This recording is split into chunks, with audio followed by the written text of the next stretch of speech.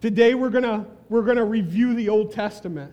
And if you've been with Ohana Church long enough, we know that the Old Testament points us to Jesus. The Old Testament is there in order that we might see Jesus clearer. So, as we remember that, you can stand as we read God's Word together this morning. We believe this is 100% truth, and so in reverence we stand. So in verse 9 it says this: In those days, Jesus came from Nazareth of Galilee and was baptized by John in the Jordan. And when he came up out of the water, immediately he saw the heavens being torn open and the Spirit descending on him like a dove. And a voice came from heaven, "You are my beloved Son, and with you I am well pleased." You may be seated. Lord, may you use this text this morning. Lord, may we gain truth from your word this morning, Lord, as we study these two key doctrines of the Christian religion, Lord. May you prick our hearts, Lord. Lord, we love you and we thank you. In your name we pray. Amen. So this morning we're going to cover the two key doctrines that we see in this passage of Scripture. It's a short 3-verse passage, but we see two foundational truths of the Christian religion. But before we get there, I want to give a biblical truth that we must understand. Good doctrine always points us to a better love relationship with Jesus. So before we even dive into these truths of Scripture, we must understand the end game of these truths. These truths are not to build us up or to puff us up. Ohana Church doesn't want to make you the best theologian on the island. It would be good if you were, but that's not our end goal. We want you to fall in love with Jesus more every day. So before we dive into I want to make that clear. So the first truth we see is baptism. That's what this passage is all about. It's about the baptism of Jesus. The statement of beliefs that we cover in the next steps, or if you've been with us long enough and heard baptism sermons, this is our statement of belief on baptism. We believe that the Lord Jesus Christ has committed 2 ordinances to the local church: baptism and the Lord's Supper. We believe that the only proper mode of Christian baptism is by immersion of the believer into water. Baptism does not save the individual, but is necessary for obedience and is a picture of the believer's union with Christ in death, burial, and resurrection. That's some good stuff right there.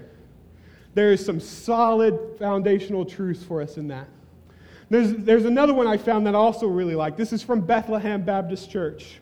We actually adopted some of their sayings for us because we don't reinvent the wheel. This is what they said: "We believe that baptism is an ordinance of the Lord, which those who have repented and come to faith express union with Christ in his death and resurrection by being immersed in water in the name of the Father, the Son, and the Holy Spirit. It is a sign of belonging to the new people of God, the true Israel, an embodiment of burial and cleansing, signifying death to the old life of unbelief and purification from the pollution of sin." That's wordy. That's why I like our statement better. But there's some great things in that also, that baptism, going under the water, is a picture of cleanliness. It's a picture of making the outside clean. It's a purging of sin. So that's 2 core beliefs of major churches around. So what is baptism? Break it all down. What is baptism? Baptism is just a sign. Just like this jar right here is a sign of mine and my wife's relationship. Just like this wedding ring that I have on, is a sign of mine and her covenant relationship together. If I take this off and set it here, am I still married? Yep. So it's just a sign. The baptism is a sign. So here's 4 truths that I want us to see just briefly. Baptism, Jesus always wins. And we see that in these ways. Baptism publicly declares my relationship with Jesus. Baptism is your first mission trip. Baptism publicly identifies me with the family of God. That means once you're baptized, you are a part of this Ohana. You are publicly declaring that you want to be a part of his church. Baptism publicly introduces Jesus to those that don't know him. Like I said, this is your first missionary journey. It's always good because I like it because we don't baptize here. We could baptize here, but we like to go out into the city. We like to go to the beaches, Onikaha if we have to, but usually we try to stay at Coconut Island or the other one, Carl Smith, the other one. I got Onikaha going through my head right now. So it's our first mission trip. And lastly, baptism declares that we are dead to sin and alive to Christ. So that's the core of what baptism is. But I want us to look at truths from today about Jesus' baptism and how we can relate that to our life. Because if I just tell you about baptism, there's something special about Jesus' baptism. There's something special about Jesus' baptism in this passage, and if I don't stay true to it, I neglect you. I neglect our congregation without revealing these truths to you. Number one, it's up on the screen. It launched his public ministry. Like I said before, baptism is our first mission trip. And when Jesus was baptized, he came out of the wilderness. He came out of the desolate land of Nazareth to come forth and be baptized. Most scholars believe this is when he was 30 years old. I like the Gospel of Mark because it starts right off the bat right here. Some of the other Gospels deal with his life growing up, but the Gospel of Mark just starts here. Boom, the start of ministry is where I'm going to start. And baptism was the first part. The first thing we see Jesus in the Gospel of Mark, he's getting baptized.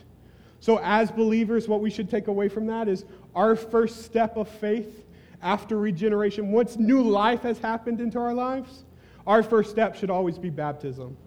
Our first step out of salvation is baptism. So there's a quote that says this: "Is it possible for unbaptized believers to be saved?" Yes, of course it is. Baptism does not save you. Should every believer be baptized? Yes, of course, because it's the overflow of salvation. So baptism doesn't save you. This ring doesn't, if I put a ring on, doesn't make I'm married. But it's the first step after we say our vows that we put rings on. Because it's a sign, it's a seal. Number two, it identified him with sinful humanity. This one gets me jacked up. Because Jesus never sinned, so why would he need to show repentance in baptism? Jesus never sinned. So why? Because it identified him with sinful humanity. See, when Jesus came down, he came down to be with us. He always aligned himself with those he intended to save. Because think about it, as we know throughout the Gospels, we'll get here later, but as we know from Jesus' life, who did Jesus hang around? Who was those guys? Was it the religious elite? It was the tax collectors, the fishermen, the prostitutes. I heard it in the back, yeah. It was those people. He aligned himself with those he intended to save. So his first step was to identify with sinful humanity. That's some good stuff right there. He does not see himself apart from our sin. As the first step of his ministry, Jesus does not see himself apart from our sin. He knew the end game of his life. He knew that he was going to die to be a propitiation for us. This is how John Piper said it. I like this quote. When Jesus was baptized along with all the repenting people who wanted to be on God's side, it was as though the commander-in-chief had come to the front lines, fastened his bayonet, strapped on his helmet, and jumped into the trench along with the rest of us. And when he did that, the Father in heaven, who had sent him for this very combat, signified with the appearance of a dove that the Holy Spirit would be with him in the battles to come. Is that not great? Like, that is some great stuff. Hebrews 4 says this: since we have a great high priest who has passed through the heavens, Jesus, the Son of God, let us hold fast our confession. For we do not have a high priest who is unable to sympathize with our weakness, but one who in every respect has been tempted as we are, yet without sin. He came, he was baptized to be like us. He wanted to identify with us. Thirdly, it connected him with John's ministry. Verse 7 says this: after me comes he who is mightier than I, the straps whose sandals I am not worthy to stoop down and untie. That was from last week. John was rugged. He was a rugged guy. Man, like, I know I got a beard, but I wish I had John the Baptist beard. Like, I feel like it would be this great... He ate locusts and honey for a living. Like, how can you not have a great beard? John the Baptist was a street preacher. Now listen to me here. I want this to be clear. Because who do you think of when you think of street preachers? The guy down here at the park, yeah? That's who I thought of too. But there's some great stuff. Because he's a lot like John the Baptist. He wants repentance, but he offers no hope. He wants repentance. Yes, we believe a lot of the things he does. But that's not how Jesus taught him. Jesus always taught with love and grace and hope. Let's help you through this. Just stop. Stop what you're doing. So John the Baptist was a lot of that. But John the Baptist didn't know the person that was going to come after him. He just knew there was somebody. There was going to be somebody with that hope of glory.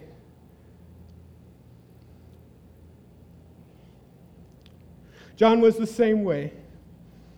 But he didn't fully understand the hope of Christ. I also want us to look at, and this talks about the Old Testament some. At the end of the Old Testament, if we understand history, there's a 400-year gap between when the last prophet and John the Baptist. 400 years God was silent. This was a major life impact for the Jewish people. 400 years God didn't say a word. And then he sent this crazy man that ate locusts out into the wilderness baptizing in the name of repentance. Think about that. He sent this crazy guy out there. So Jesus had to identify with John. Because the next time he spoke, it was when Jesus was baptized. For 400 years, God was silent. 400 years, God was silent. And then Jesus was baptized by this crazy guy. And God tore open the heavens and said, "This is my beloved Son, with whom I'm well pleased." So it connected him with John's ministry. John prophesied that Jesus was coming. He just didn't know who Jesus was. This last one, number 4. It declared the type of Messiah he would be. It declared the type of Messiah he would be. There has been many false messiahs. Wait a second. Look at this picture right here. Look at this picture. Who is that? That is LeBron. You know when that picture was taken? I don't know if you can see the fine print on there. It was February 2002. He was a junior in high school when this picture was taken. And he's called the Chosen One. He was supposed to save a city from the lack of championships. He's a false Messiah. People still worship him today. LA's all excited about him. So there's been all sorts we can have all these different types of Messiahs in our own life. We can have Messiahs in our own life that he's more tangible than Jesus sometimes. So why can't I follow him instead of Jesus? But listen to this. Listen to this. It declared the type of Messiah he would be.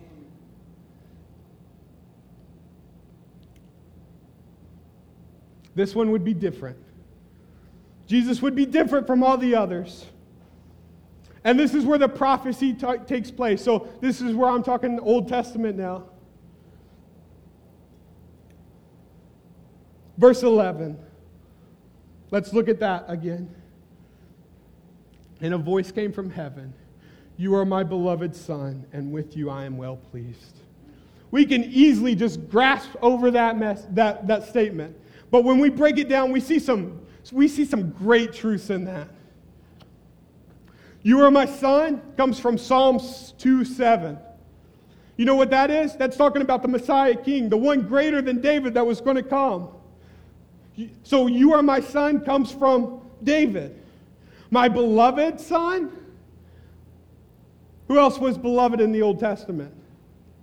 Isaac. Abraham and Isaac. When Abraham was told to sacrifice Isaac, take your son, your one and only son, your beloved son, and sacrifice him. And then we know that story. God stopped him. God stopped from that happening. And then thirdly, we see, I take delight in you. Isaiah 42:1. That is the passage of the suffering servant. That is when Isaiah prophesied that God was going to be pleased to crush this guy. We don't know who he is or when he's coming, but God's going to be pleased by crushing a great high priest. So when God opened up the heavens and spoke in that language, he said, this is my son. This is my one and only son. This is the son that was supposed to be Isaac, but it's not. This is the son that's going to prophesy the Messiah King, the one that combines the throne room and the priesthood.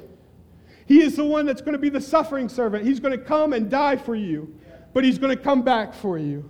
So when God opened up the heavens, he prophesied the redemption of mankind. And lastly, just a small part. Jesus' baptism brings unity. Think about this. It brings unity and not division. You see the Trinity working together. The Father speaking, the Holy Spirit descending, and Jesus being baptized. So that's our second point. The Trinity is our second point. We see this at work. One of the more debated doctrines of Christian religion is the Trinity, because it's one that's so hard to understand. Listen, guys, I'm not going to have you understand the Trinity when you walk out of here. It's one of the mysteries of the gospel that we cannot fully understand. But here's the great truths behind it. God is good. God is good, and he understands the Trinity, so I can have faith in God. So, what is the Trinity? We're going to take a stab at it, and we'll go from there. This is what our statement of belief says. And if you ever want to see what Ohana Church believes, it's all on our website. It's all in our Next Steps class. So if you ever have questions, go there. This is where I got this statement from.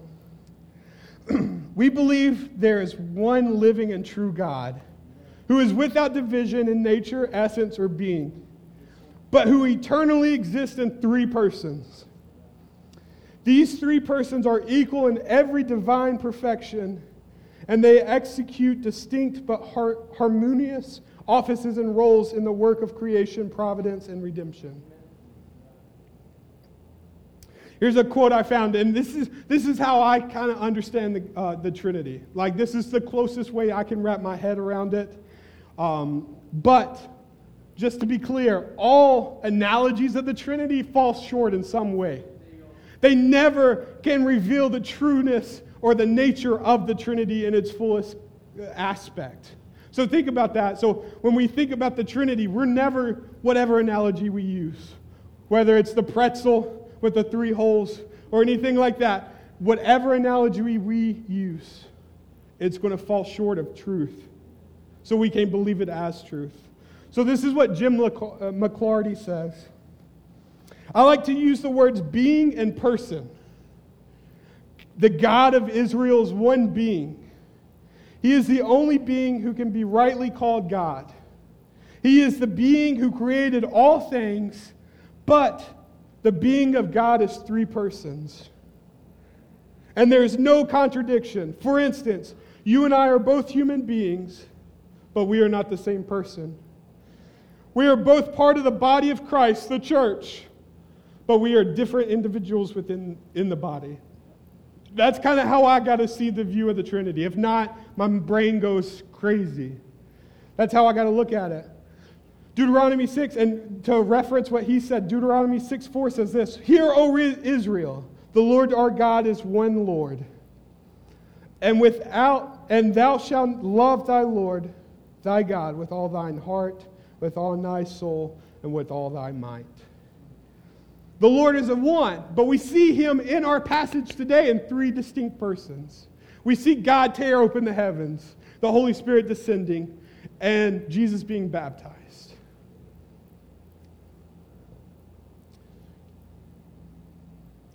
So a quick summary of the Trinity. 1, God is three persons. 2, each person is fully God. 3, there is only one God. Stick to those and you'll be all right. Here's biblical truth. If we simplify one of these parts, we deny biblical teaching. So if we simplify that in any way, we deny some part of Scripture. And at Ohana Church, we believe fully that this is God's Word. Amen? This is fully God's Word. So we cannot take one part less than the other. So if we deny one of those things or simplify it, we deny Scripture. Which leads us into the second point. The importance of the Trinity. Why is the Trinity important? Why can't we simplify it? Because it's a matter of eternity. Salvation is at the core of the Trinity. Salvation is perceived through the Trinity. Wayne Grudem says this from our Christian Beliefs book. If Jesus is not both fully God and a separate person from God, then he would not have borne the complete wrath of God, died, and risen from the dead. What does that mean? Jesus died because of God's wrath on him. So if there's only one God and not a Trinitarian God, there would no longer be a God if Jesus died and he was the one true God. Jesus couldn't have poured his wrath out on himself. This is why the Trinity matters. Listen to this. This is a long verse, but it's so good. So good. Ephesians 1, 3 through 14.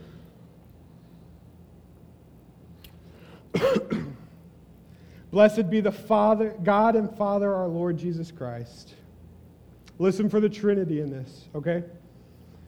Who has blessed us in Christ with every spiritual blessing in the heavenly places, even as he chose us in him before the foundation of the world, that we should be holy and blameless before him.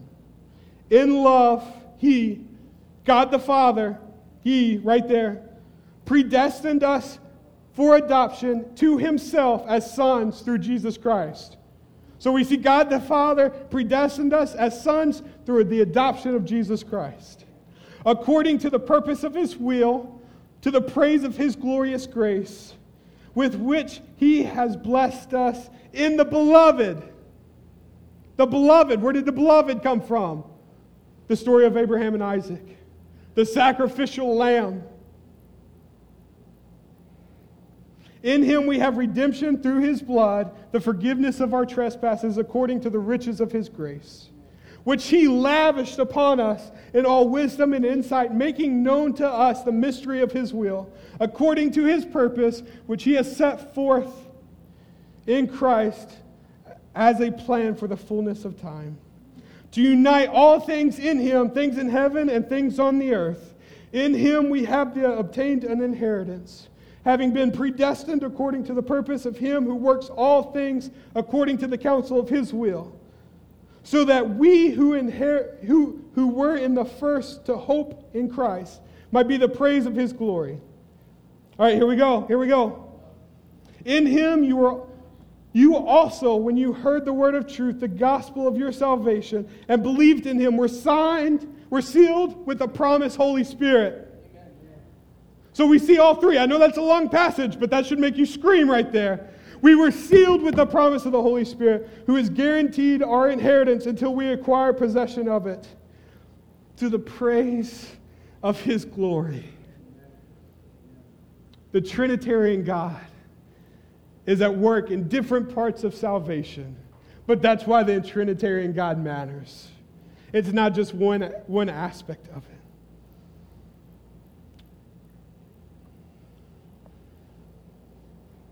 And lastly, we see the acceptance from the other parts of the Trinity. Verses 10 and 11, in those days Jesus came from Nazareth of Galilee and was baptized by John in the Jordan. And when he came out of the water, immediately he saw the heavens being torn open and the Spirit descending on him like a dove. And a voice came from heaven, "You are my beloved Son. With you I am well pleased." You see, Jesus' acceptance was proven here by the Trinitarian God. Jesus' acceptance of what he was going to do was accepted here by the Trinitarian God. But see, our acceptance as individuals is not based on what we do. It's based on what God did. But many of us like to base our acceptance on what we do. We like to work for God. And if we don't work for God, we feel like we got to start back all over. I got these. Now, what was this wedding ring a symbol of? It was the beginning. It was the sign of Jesus's, or the baptism. It was a sign of what Jesus did upon us. See, Jesus' acceptance was based on the Trinitarian God. So sometimes we find acceptance by what we do, the outer works. Y'all all think I was crazy if I started doing this. Every time me and Sarah got in a fight or we went through depression, I'm going to be honest. Can we be transparent here this morning?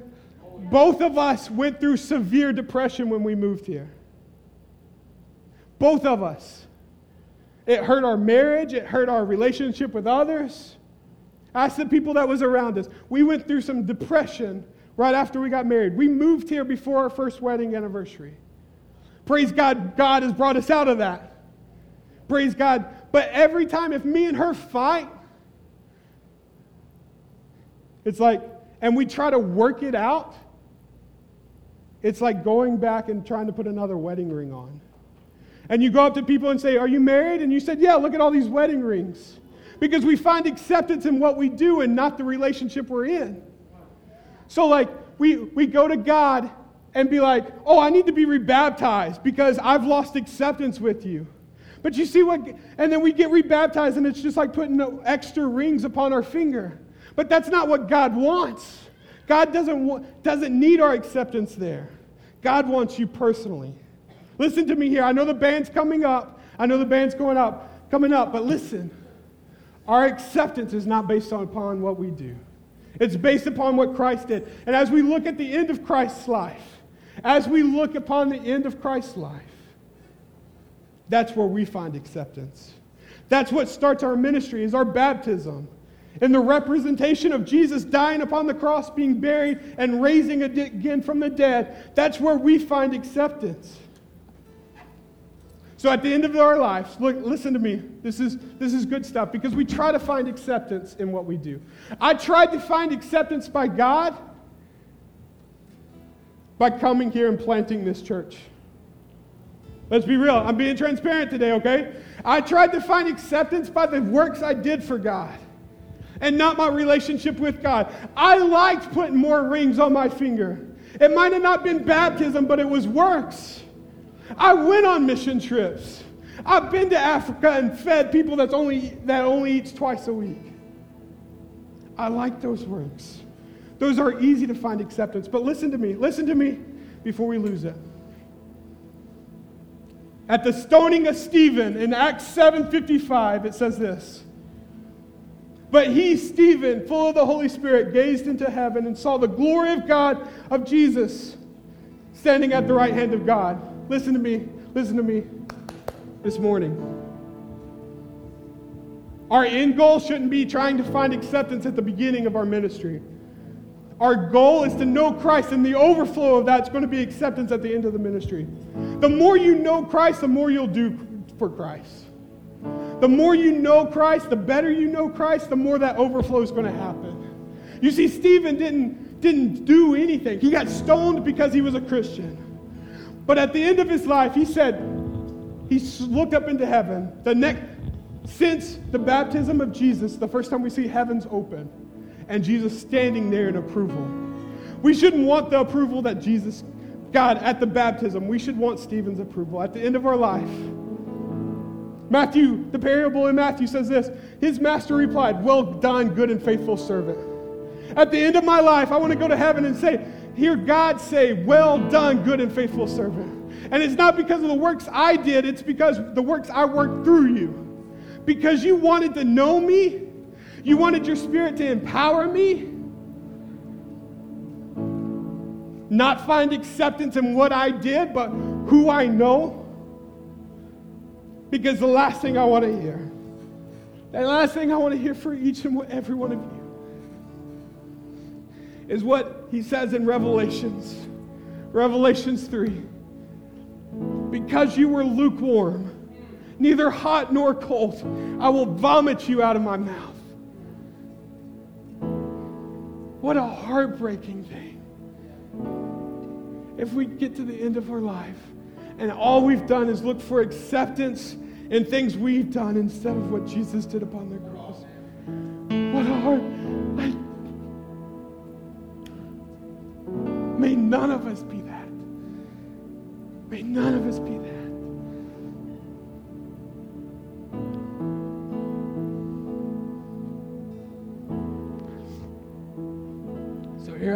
Here's how I want us to respond today. We're going to have Zeke and Connie come up to the front. We're going to respond because we need to repent. Some of us need a new heart. Some of us need a new heart. We don't even understand the initial part of baptism, so we need to have a new heart placed inside of us. We need to understand that Jesus' death, burial, and resurrection is all that really matters in our life. And secondly, some of us need to repent because we need a restored heart. We once knew that love. We once understand the gospel. And today, we feel like we need to be rebaptized, but understand that that's not the process. I don't put another baptism ring on my finger. I work it out with God. Because at the end of the day, it's not starting over, it's finishing well. And lastly, we need a heart that's no longer man-focused, but God's focused.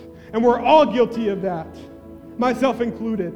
I'm a people pleaser by nature. I want to please my wife. I want to please my son. I want to please my co-workers, my bosses, the people under me. I want to be that guy that everybody likes. But I shouldn't find acceptance in that.